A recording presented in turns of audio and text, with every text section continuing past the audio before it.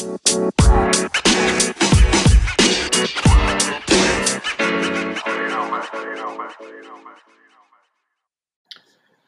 welcome to T4C, Truth for the Church. This is David Porter, and I'm excited to have you with me for yet again another episode.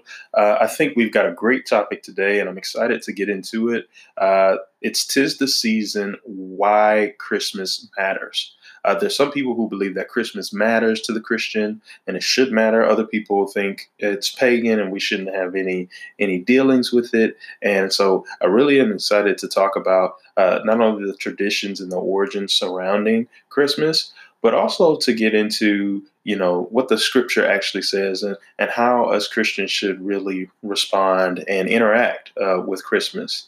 Let's go ahead and let's start talking about it. The biggest controversy is basically around the idea of this holiday for Christmas. That the word Christmas originally came from Christ Mass, and there are different perspectives on there about how we should interact with the Christmas season or Advent. It's a fairly new development within the last 200 years or so. With the things such as the developments like the Christmas trees or the gift giving, those things weren't prominent in the early church. Actually, birthdays or celebrating the birthdays of martyrs were actually frowned upon. And actually, they put more honor in celebrating the death of a martyr than they did the birth of that martyr. So some of the church fathers actually frowned upon these traditions. But I don't really think that matters as much. And we'll get to the scripture in just a minute. But let's just go ahead and talk about it. So, for some people, December 25th is connected with the birthday of the sun god Mithra. It was a pagan deity, and it was big in the Roman Empire during the first few centuries. It was connected to the sun god, and so it became sun worship. And so you have this Roman pagan festival feast tradition surrounding whether that was Mithra, or you also have Saturn and the rebirth of the sun god during the winter solstice period. So a lot of the priest and the temple and just ungodly things went on during this time period around Christmas time. And many people shy away or don't want to have anything to do with the holiday of Christmas because they are connecting Christmas to those roots, to those pagan roots, if you will. And that's perfectly their right. But from a biblical perspective, it actually doesn't matter whether you decide to celebrate Christmas or not. I don't know about you guys, but I have had conversations with Christians, and some Christians go all out. So they do everything. They're into Santa. They're into, Frosty the Snowman, Rudolph. They're into the entire thing. And then you have Christmas trees, all of that. And then you have other Christians who are more like the Jehovah's Witnesses, like, oh, no, we don't do that.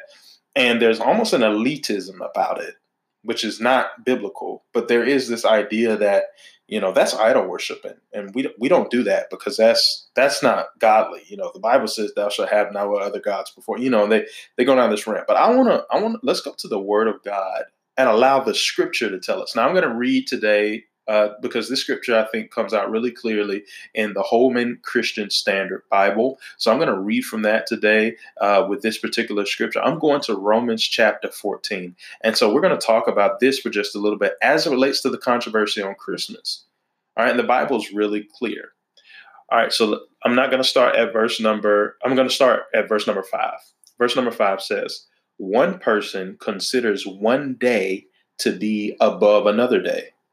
Someone else considers every day to be the same. Okay, now this is Paul who is preaching here, and he's giving God's will for how we should interact with each other. And the subtopic here is the law of liberty. There is freedom. Jesus abolished the law. He abolished the standards. We don't have to do law keeping anymore. We obey his commandments out of love and gratitude towards him. But notice, Paul immediately establishes here that people see things differently. That's what he's saying. One person sees certain days, like a birthday, like Christmas, like Easter, above other days. All right. And then it says someone else doesn't see the world that way. They see every day is the same. God, God made that sun to come up and go down on that day. You shouldn't treat it any differently. He does not. Here's the point. Paul does not condemn either person. So why is it that us Christians do that? We tend to do that. Oh, you don't do this? Oh, well, we do that. Oh, well, you do that? Oh, well, we don't do this. Right? And the scripture is really clear on this. Paul says, hey, people see things differently. Look what it says next. Next part of that verse says, each one must be fully convinced in his own mind, which means Paul says, hey, if you're fully convinced in your mind, it doesn't matter. All right, let's keep going. Whoever observes the day, observe it for the honor of the Lord. Whoever eats, eats for the Lord, since he gives thanks to God. And whoever does not eat, it is for the Lord that he does not eat it, yet he thanks God. For none of us lives, notice now it changes to us. Okay, for none of us lives to himself, and no one dies to himself. If we live for the Lord, and if we die for the Lord. You notice how Paul expands it and says, hey, man, this is really about who we're living for. Don't get caught up in the nuances of whether somebody puts a wreath or a Christmas tree in their house or not. Don't get caught up with, is that person living for the Lord? Are they living for the Lord? Are they dying for the Lord? He said that's what it's about. We all believe in Jesus. We all believe that we can, have freedom to express our love for God in different ways. And we're going to be convinced differently. But he says, hey, you're living unto the Lord. I'm living unto the Lord. Then let's live unto the Lord and let the other stuff fall in the fray. Okay? Therefore, whether we live or die, we belong to the Lord. Christ died and came to life for this, that he might rule over both the dead and the living. But you, why do you criticize your brother? Or you, why do you look down on your brother? For we will all stand before the tribunal of God. Very powerful scripture. I think that kind of sums it up. There's nothing wrong. Don't get me wrong. We need to know the origins of Christmas.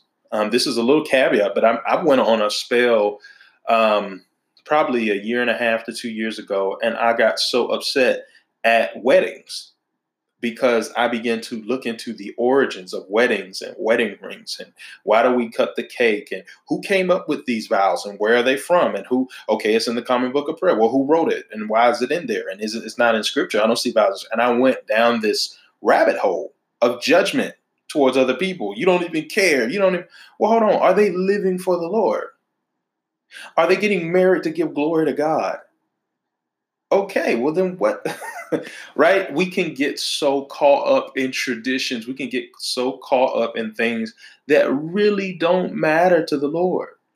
And like you said, like the scripture says here, we can end up criticizing, and honestly, it's self-righteousness. We can start looking down on people because we're convicted or convinced of something that someone else is not. Right. So if it's in the Bible, then let's talk about what's in the Bible. But this scripture is here for a reason. And so they were having issues with Sabbath. They were having issue with some, if you read the book of Acts, you'll see that all over the place, the Jews and the Gentiles and the book of Galatians, we see this tension all throughout the text of different people groups, different perspectives, different socioeconomic status. James talks about that. Why do you treat the rich different? I mean, they're constantly having these issues, and what the Word of God does is puts us all on the same playing field. Says, hey, don't look down, don't do that. You're convicted your way, they're convicted their way. But if we're all believing this same Bible, we're all believing in who Jesus is and what Jesus has done. Let that go. If they don't want to eat meat, they don't have to eat meat. If you feel like you want to eat meat, you can eat meat. If they don't want to celebrate Christmas, they don't have to celebrate Christmas. Stop looking down on them because they don't. If you celebrate Christmas and someone else doesn't, vice versa. So I think that's a really important point, and that should, kind of squash that, that debate or that contention that we have in the church. So that's a little bit about, some of the issues that people have as far as the origins of Christianity. But now let's get into the purpose of Christianity. Excuse me, not Christianity, Christmas. That was some of the origins with Christmas and why people don't like it. Let's get now into, the reason why people why Christians should celebrate Christmas. And that's because the fulfillment of prophecy. The fulfillment of prophecy.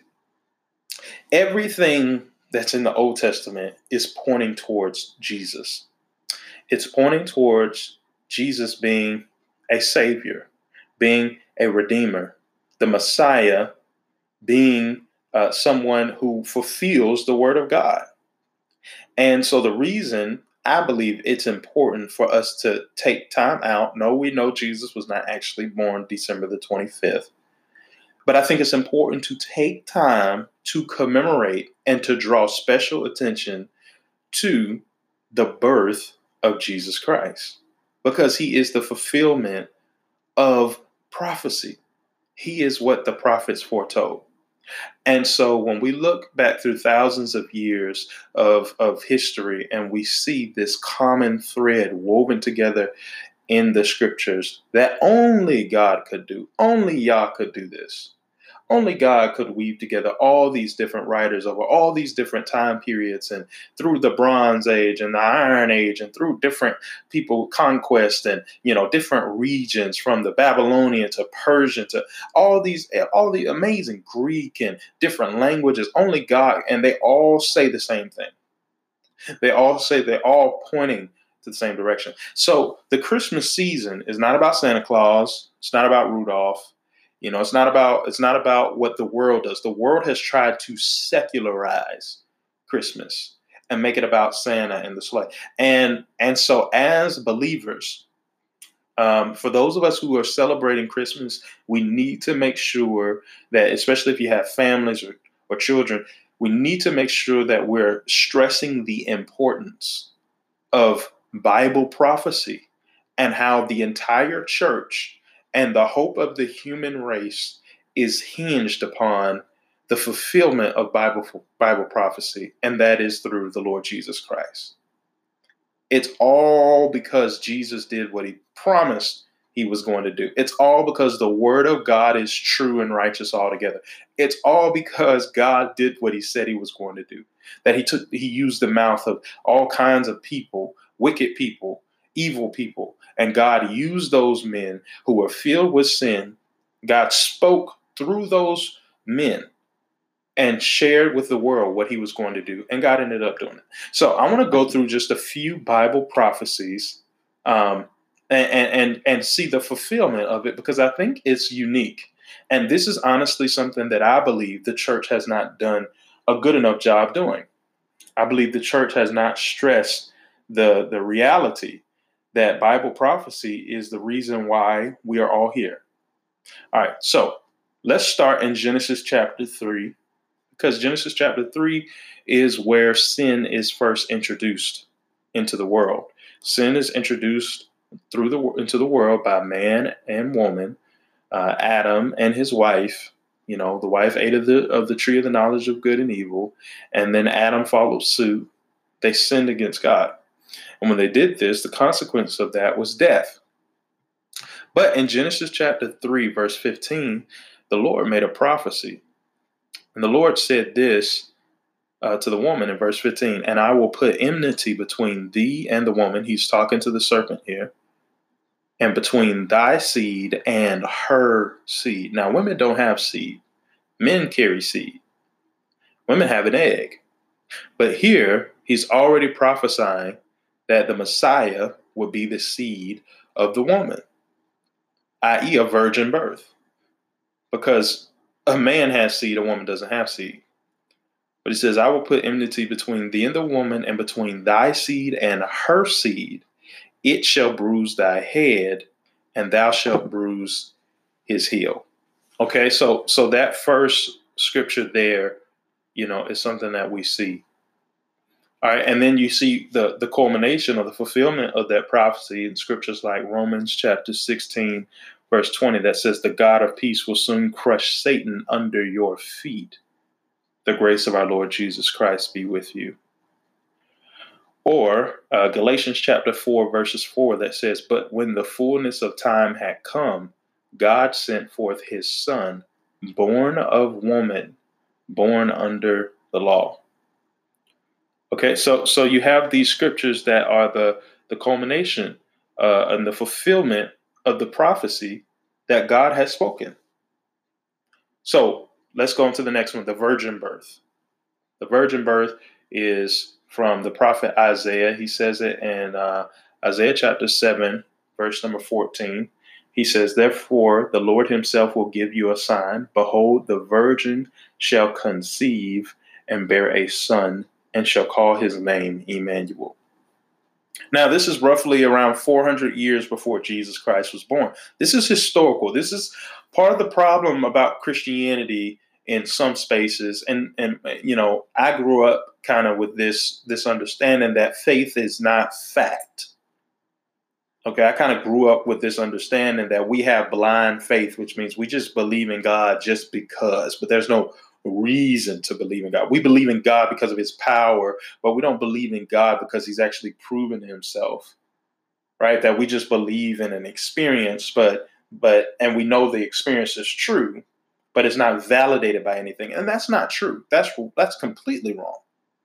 We believe in God not only because of what we've experienced, but we believe in what God has said in his word because we have seen him be faithful to his word. We have seen God fulfill his word. God said, I'm going to do this. And then a few hundred years later, God does it. That's why. That's the whole point of Scripture. So what ties the Old Testament and the New Testament together, what ties the Old Covenant and the New Covenant together, what ties salvation and redemption, together is Jesus Christ. And that was prophesied in the Old Testament, and it was fulfilled in the New Testament. And that's what the Bible is. It's seeing God in the Old Testament and seeing God promising a Redeemer, promising a Savior, promising all these things. And then we see the fulfillment of that promise in the birth, the life, the death, and the resurrection of our Lord and Savior, Jesus Christ. And that's the New Testament. And so that understanding was not something that I got growing up. But I thank the Lord that through his grace, he has given me an understanding and given me teachers who along the way who have been able to help me realize that. Right. So we're not just preaching, ain't he all right? We're not just saying, God is good, or we're not just saying, I believe in God and I believe God created everything. But what's the point? What's the point in believing in Jesus? What's the point in Christianity? Well, he's our salvation. Man was hurled into a world of sin, and the consequence of that sin was death and eternal separation from God.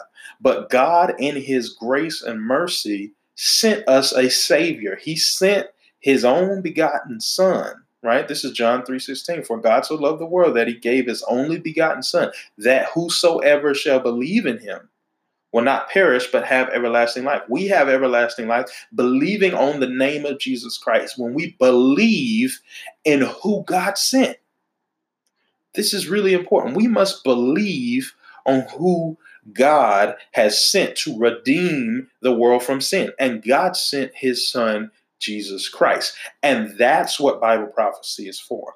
Bible prophecy is the foundation of the revelation of God. And Jesus is the final revelation of God. He's the final prophet. Some people don't want to believe or adhere to that. But the Bible says this clearly in Hebrews chapter 1. God, who in past times, King James Version says sundry times, and in different ways or diverse manners, spoke unto us in times past by the prophet. God spoke to us in times past by his prophets. But the Bible says, in these last days, he has now spoken unto us by his Son.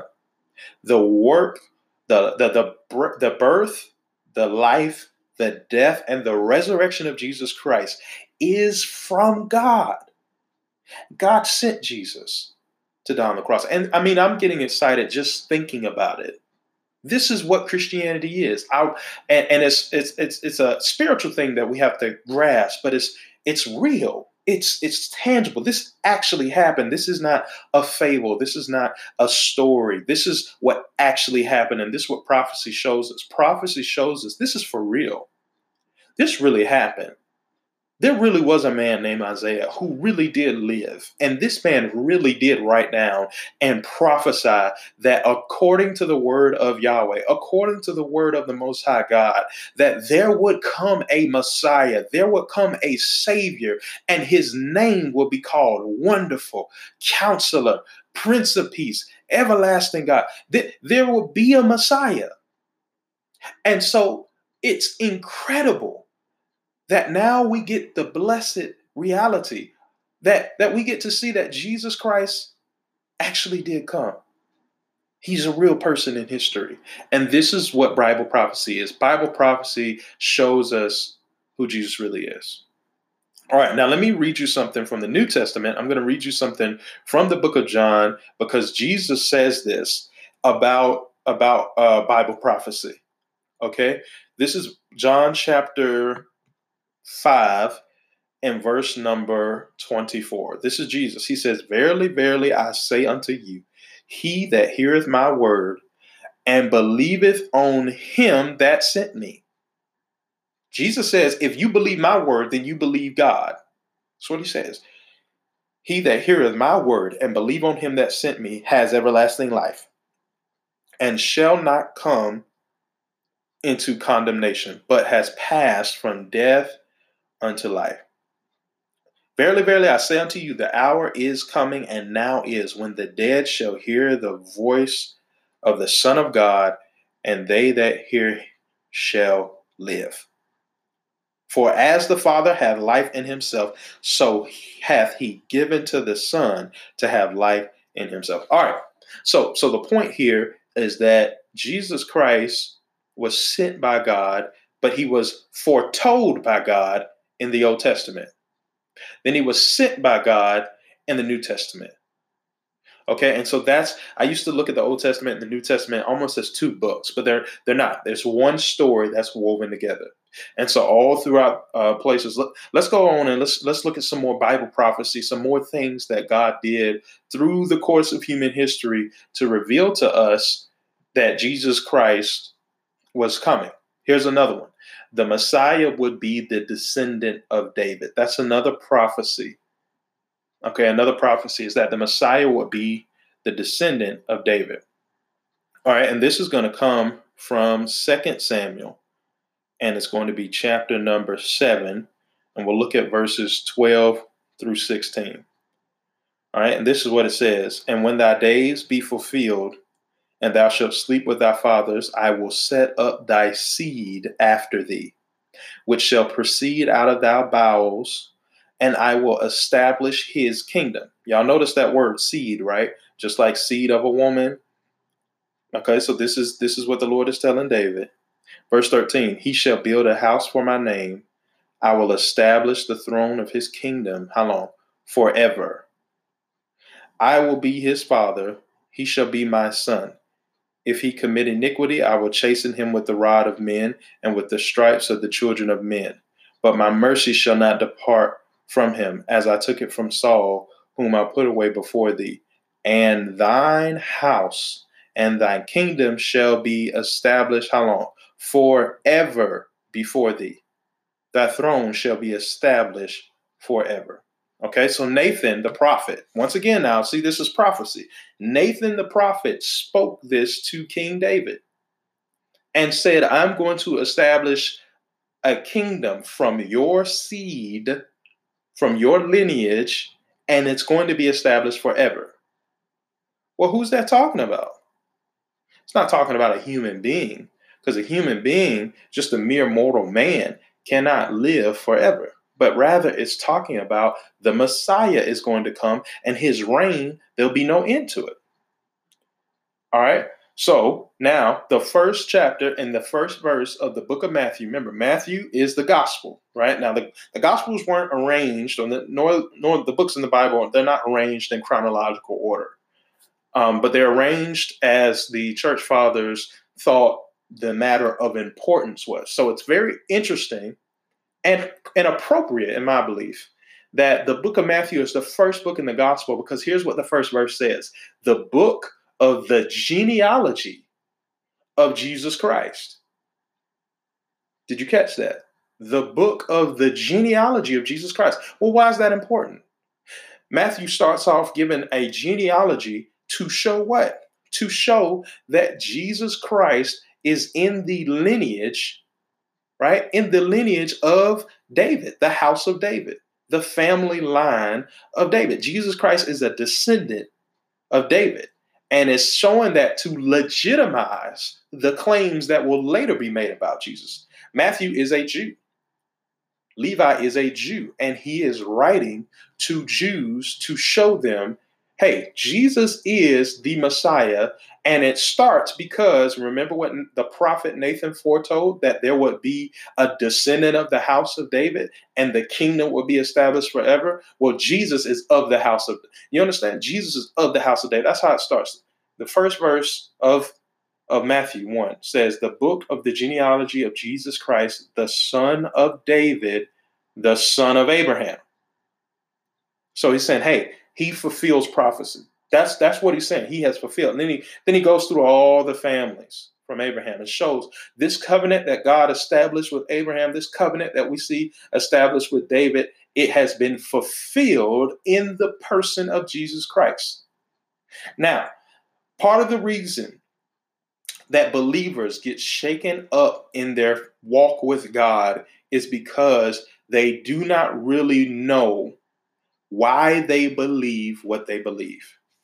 Why do we celebrate Christmas? I don't know. We just celebrate the birth of Jesus. Well, that's true. We do celebrate the birth of Jesus, but it's so much more than just that. We're celebrating the fact that the birth of Jesus reveals that God has sent a Messiah. God has sent, not a Messiah, excuse me, the Messiah. God has sent the Savior of the world.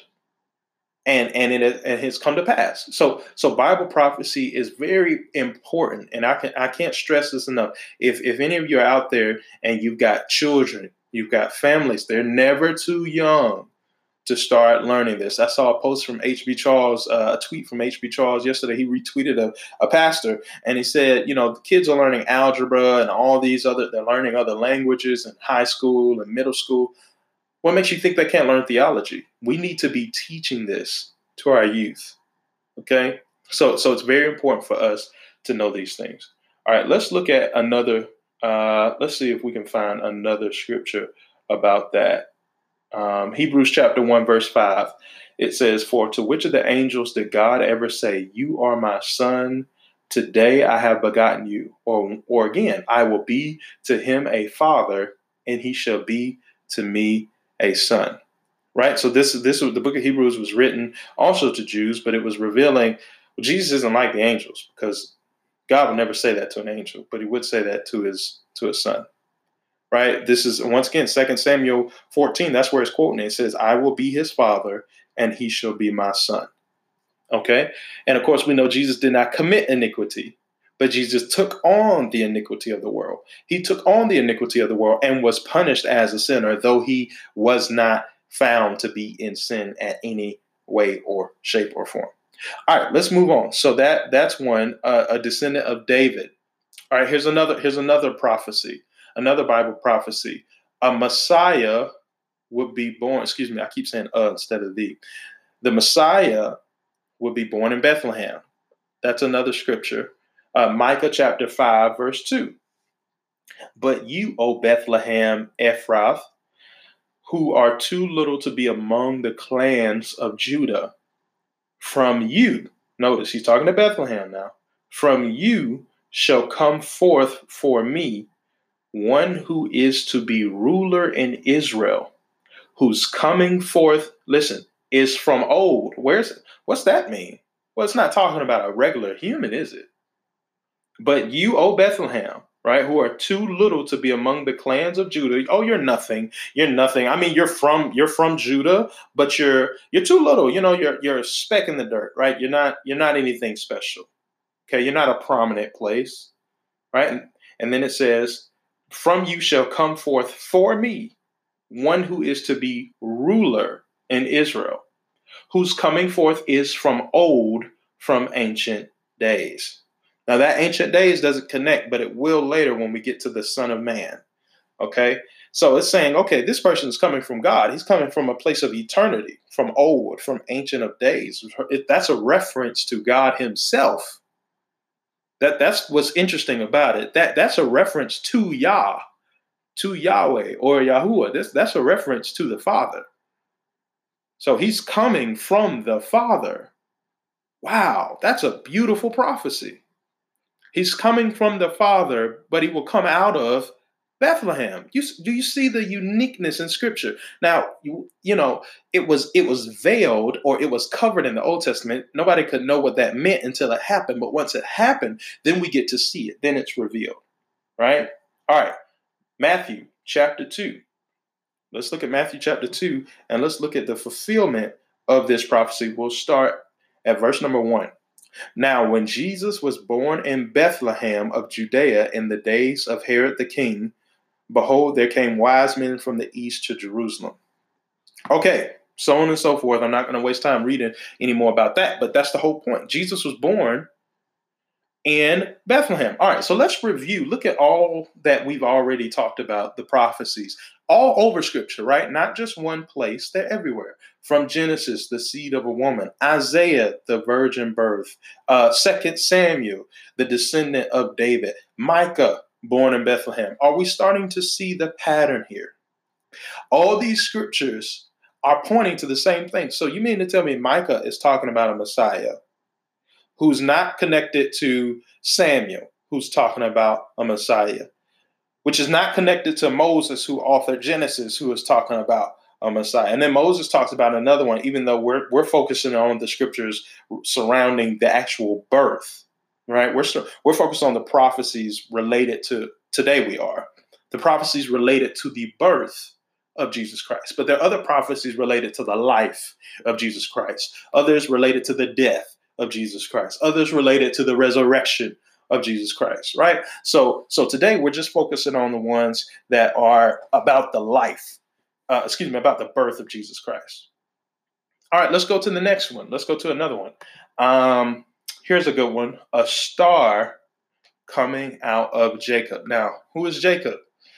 Jacob is the descendant of Abraham, and we know that Jacob wrestled with God, and he was blessed, and his name was changed from Jacob to Israel, right? And the descendants, as we know, became the 12 tribes of Jacob, or the 12 tribes of Israel.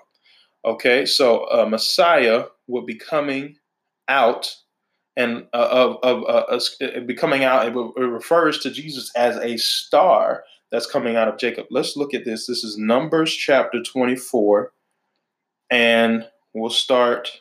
Let me see. Numbers chapter 24. I'll start at verse number 16. Now, this is the prophet Balaam. Okay. It says, he hath said, which heard the words of God and knew the knowledge of the Most High, which saw the vision of the Almighty, falling into a trance, but having his eyes open.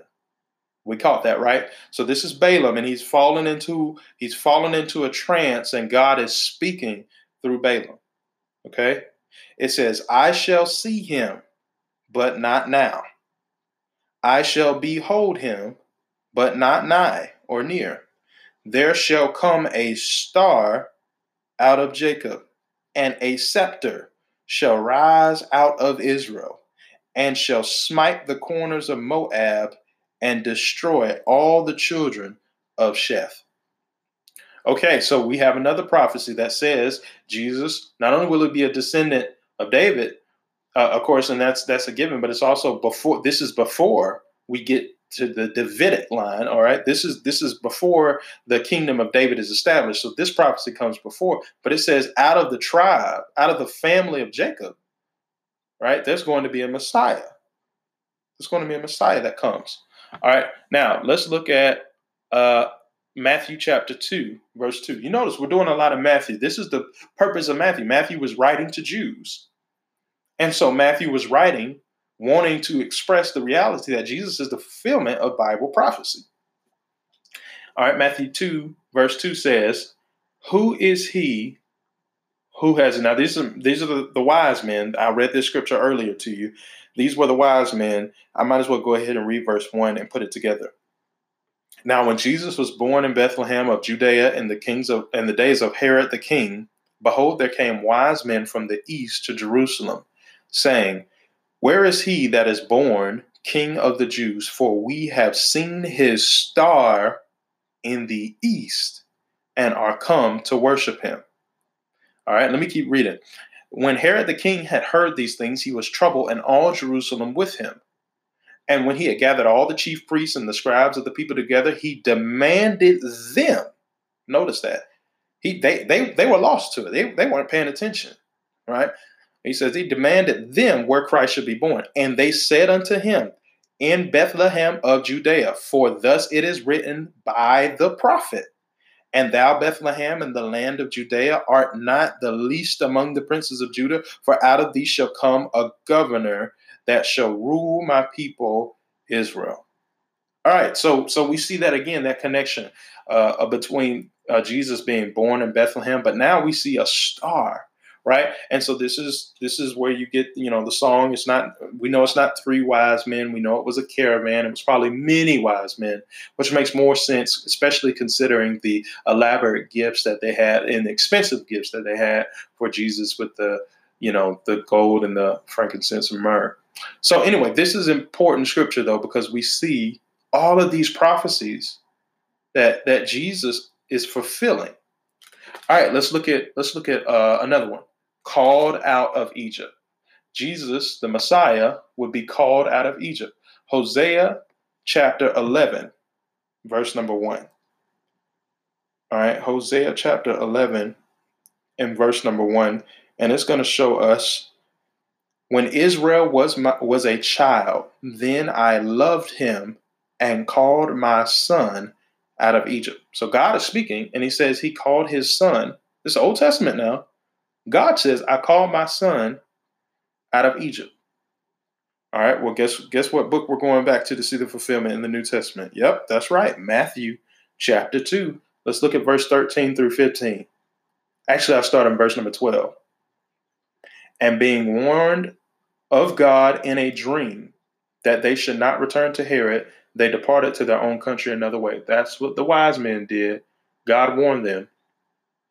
And when they were departed, behold, the angel of the Lord appeared to Joseph in a dream, saying, arise and take the young child and his mother and flee into Egypt, and be there until I bring thee word. For Herod will seek the young child to destroy him. When he arose, he took the young child and his mother by night and departed into Egypt, and was there until the death of Herod. Listen, that it might be fulfilled, which was spoken of the Lord by the prophet, saying, out of Egypt have I called my son. What did Matthew say? Matthew said, hey, this guy is really the Messiah. He is God wrapped up in human flesh.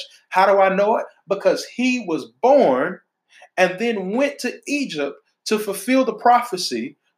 As the scripture says, I have called my son out of Egypt. What a God. Now, think about this. If you believe in these prophecies, there is no way that anybody could ever shake your faith. Now, once again, I'll reiterate, this is why I believe the Christmas season is so important to Christianity. Yes, we should celebrate Christmas all year long.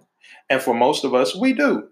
We might not sing Hark the Herald Angels Sing year round, but we understand that celebrating Jesus includes, God, thank you so much for sending your son, Jesus Christ, to come and live and do ministry and share the gospel and the kingdom of God and tell us to repent of our sins. And thank you for dying on the cross and not staying dead, but being raised from the grave on that third day. Right. So we believe in all of that. But that's the thing. We praise the whole portrait of God year round. Right. We praise the whole portrait.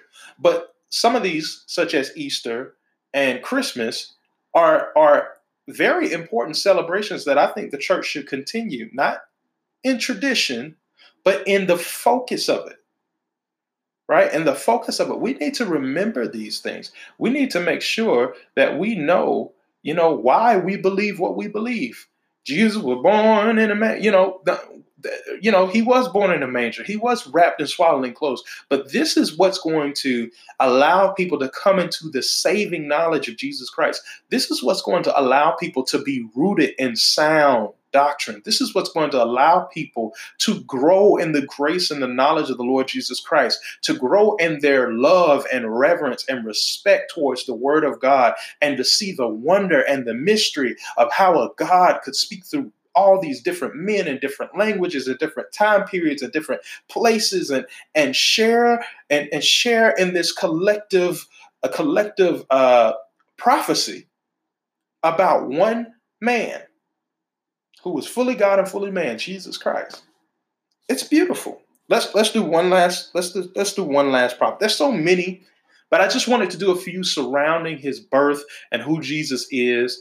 And these are the things that need to be taught in Sunday school. These are the things that need to be taught in our Bible studies. These are the things that if somebody's been going to Bible study for 10 years, and they've had 10 Advent seasons, they've had 10 Christmas seasons. So they went in at let's say age 8, and they get out at age 18. By the time they get to 18 and they get ready to go off into college, they get ready to go to, or go start a career somewhere, or whatever their plans are, if they're going to leave that church and go find another church or start their own way.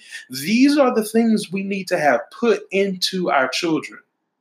Can't stress this enough, because if we can't tell, the world is getting much, much darker.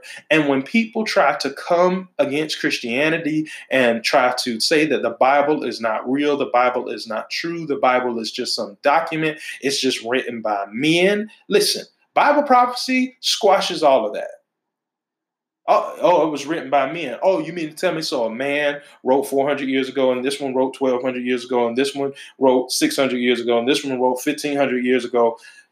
No, it's not. And they need to be assured of that. And for us, this is going to build up our faith to make us more sure of what we believe and make us less afraid when we're having those dialogues with people.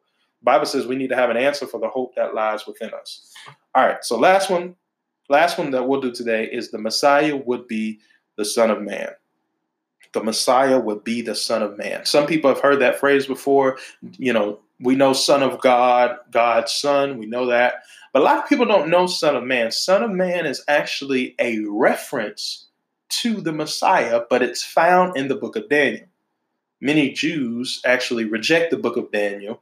And the reason they do is because the prophecy in Daniel is so unequivocally clear that if they were to accept the book of Daniel, they would have to immediately receive Jesus Christ or profess that he is their Lord and Savior, which is why they don't.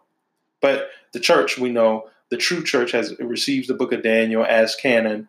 And so we're going to look at this, Daniel chapter 7. And this is a vision that Daniel has. Now, I'm going to start verse number 9. Verse number 9 of Daniel 7, it says, I beheld till the thrones were cast down, and the Ancient of Days did sit. Y'all remember that from the earlier prophecy, right? When in Micah, I think it was Micah 5:2, where it says, I've called, remember, O little Bethlehem, I've called you, out of you is going to come, but he's coming from the Ancient of Days. That is such a powerful scripture, because here it's describing the Ancient of Days as Yah, the Father himself. I just get so excited. All right, let me finish reading this.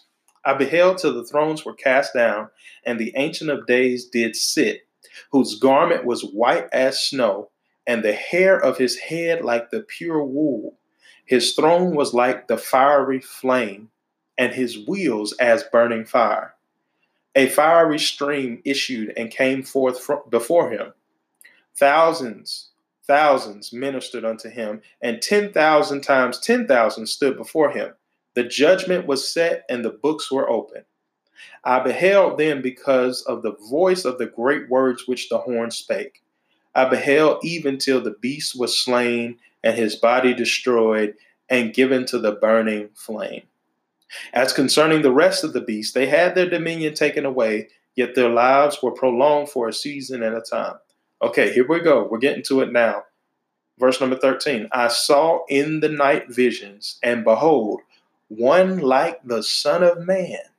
came with the clouds of heaven and came to the Ancient of Days, and they brought him near before him. And there was given unto him, this is the Son of Man, there was given unto him dominion and glory and a kingdom, that all people, nations, and languages should serve him. Let me read that again. And there was given him. Remember what I said. This is why those who are Jewish had to reject the book of Daniel, because the book of Daniel made it so unequivocally clear who it was talking about. There was given him, dominion and glory and a kingdom, that all people, nations, and languages should serve him. You remember in Philippians where it says every knee shall bow, every tongue shall confess that Jesus Christ is Lord, to the glory of God the Father. Well, here it is. It's right here in Daniel. His dominion is an everlasting dominion which shall not pass away, and his kingdom that which shall not be destroyed. Okay, so just to recap, 'tis the season why Christmas matters. We talked about the origin, some pagan origins do exist. There's no reason to deny it. There's things about the winter solstice and what the Romans did with Mithra and the sun god and rebirth and all of that. But that doesn't matter, because that's not why we celebrate it. We celebrate it to commemorate Bible prophecy being true, and to thank God for sending us salvation, right? Sending us salvation in fully God, fully man, Jesus Christ, our Lord, Savior, Messiah, King of Kings, Lord of Lords. I'm going on, right? And this prophecy is what our faith should be rooted on. Now, this is very different than what a lot of people are being taught today. This has nothing to do with being wealthy. You notice that, right? This scripture has nothing to do with God trying to make me rich. This has nothing to do with if I pray hard enough, God will remove cancer. Don't get me wrong. I believe God is a healer. But I'm making the point that what our faith should be built upon are not those things. Our faith should be built upon the reality that God has provided a means for salvation for his people. And that's through the Lord Jesus Christ. And as the old hymn says, my hope is built on nothing less than Jesus' blood and righteousness. I dare not trust the sweetest frame, but wholly lean on Jesus' name. All right, guys. Well, that's all I have for today. I hope you have enjoyed this podcast. I really have enjoyed this episode, and I would love to hear your thoughts about it. So please give me feedback. Just reach out, interact with me on social media. And God bless every one of you. And have a Merry, Merry Christmas. And I hope to see you hopefully next week on our next podcast.